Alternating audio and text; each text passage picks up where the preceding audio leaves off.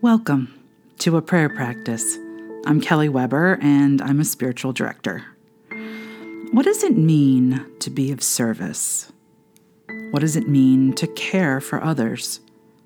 I stumbled on an essay Eugene Peterson wrote 30 years ago titled "Teach Us to Care and Not to Care" in his book Subversive Spirituality. Peterson is a pastor and the translator of The Message, a modern and poetic translation of the Bible. I'm going to try to economize and offer a bit of Peterson's wisdom and a prayer based on what he wrote. But first, I want to offer 3 quotes to put into context Peterson's teaching on service.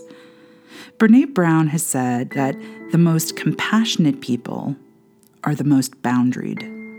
She says that we cannot be both empathetic and taken advantage of at the same time. Empathy and resentment do not coexist, so boundaries are necessary. I would add wise and dynamic boundaries that shift as needed. Second, Richard Rohr, Franciscan teacher, says, "The pain you don't transform, you transmit." So the question becomes, how does one transform pain in an authentic way that heals not just once, but for generations? And can we serve others in such a way as to help them in this transformation? And finally, Cynthia Bourgeault, Episcopal priest and teacher, says, and I'm paraphrasing a bit, all relationships bear the stamp of cosmic servanthood, of a suffering servant. In other words, we are created to be in relationship, and part of the intrinsic nature of relationship is being of service. And that whatever relationship we are in, this service asks us to some way suffer, to give up our own will for the sake of the other. All of these pieces of wisdom challenge and inform each other. Care must be transformative, and yet, to assist in this effort, we need to acknowledge both our boundaries and our willingness to suffer with those for whom we care. We must be taught to care and not to care, both and. So it's not that we don't care and that we're not interested in the person. It's that sometimes caring or tending to someone's needs isn't always in their best interest. The phrase, "teach us to care and not to care," comes from T.S. Eliot's poem Ash Wednesday, which is known as his conversion poem. In direct opposition to The Wasteland, Eliot's most famous poem in which God does not exist and the world is a wasteland of hopelessness, Ash Wednesday paints the world as a garden where God exists and humans have agency, which make the garden a beautiful but imperfect place. The long poem ends this way. Blessed Sister, Holy Mother, Spirit of the fountain, Spirit of the garden, suffer us not to mock ourselves with falsehood. Teach us to care and not to care. Teach us to sit still, even among these rocks. Our peace is His will, and even among these rocks, Sister, Mother, and Spirit of the river, Spirit of the sea, suffer me not to be separated, and let my cry come unto Thee. Peterson explains that the Latin word cura combines the words cure and care. Cure is nurturing a person towards health, and care is being a compassionate companion to that person in need.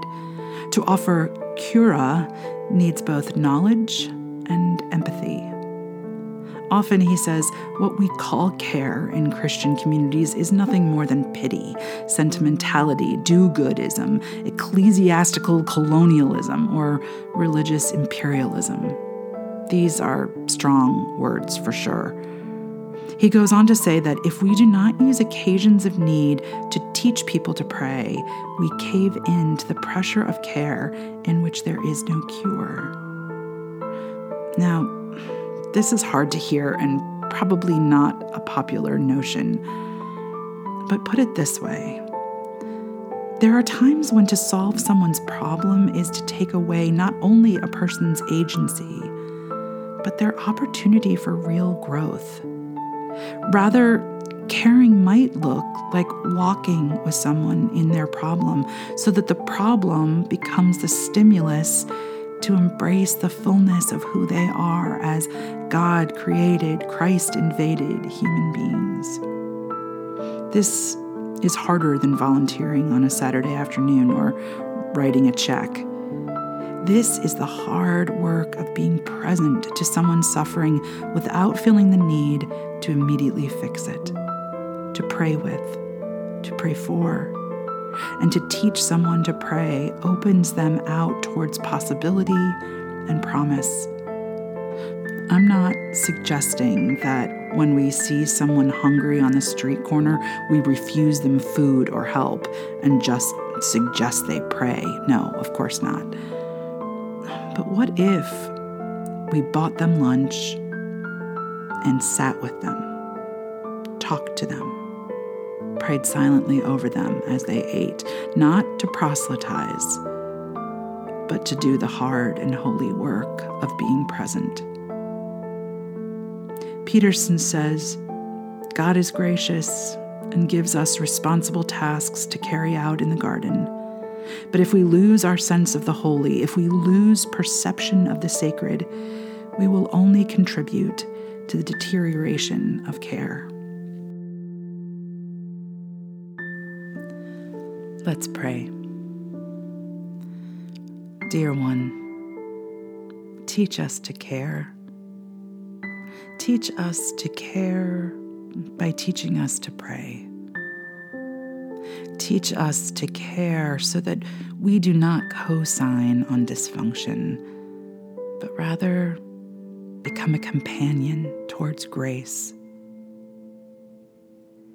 Teach us to be in wonder before the beauty of creation, especially the creation of your children who have come to think of themselves as less than.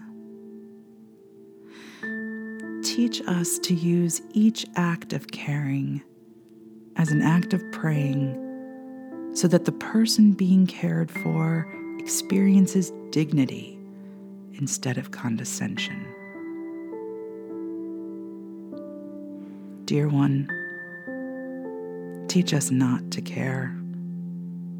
Teach us to tread softly, aware that you were here long beforehand, creating, loving, and wooing.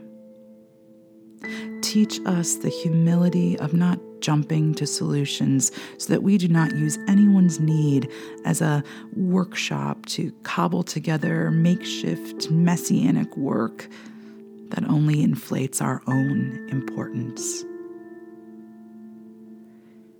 Teach us not to exhaust our resources so that we have the time and energy and space to realize that this work is done on holy ground and in your holy name, that people and communities in need are not a wasteland where we feverishly and faithlessly set up shop, but a garden, a rose garden in which we work contemplatively.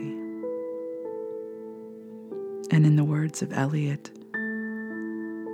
suffer us not to mock ourselves with falsehood. Teach us to care and not to care. Teach us to sit still, even among these rocks.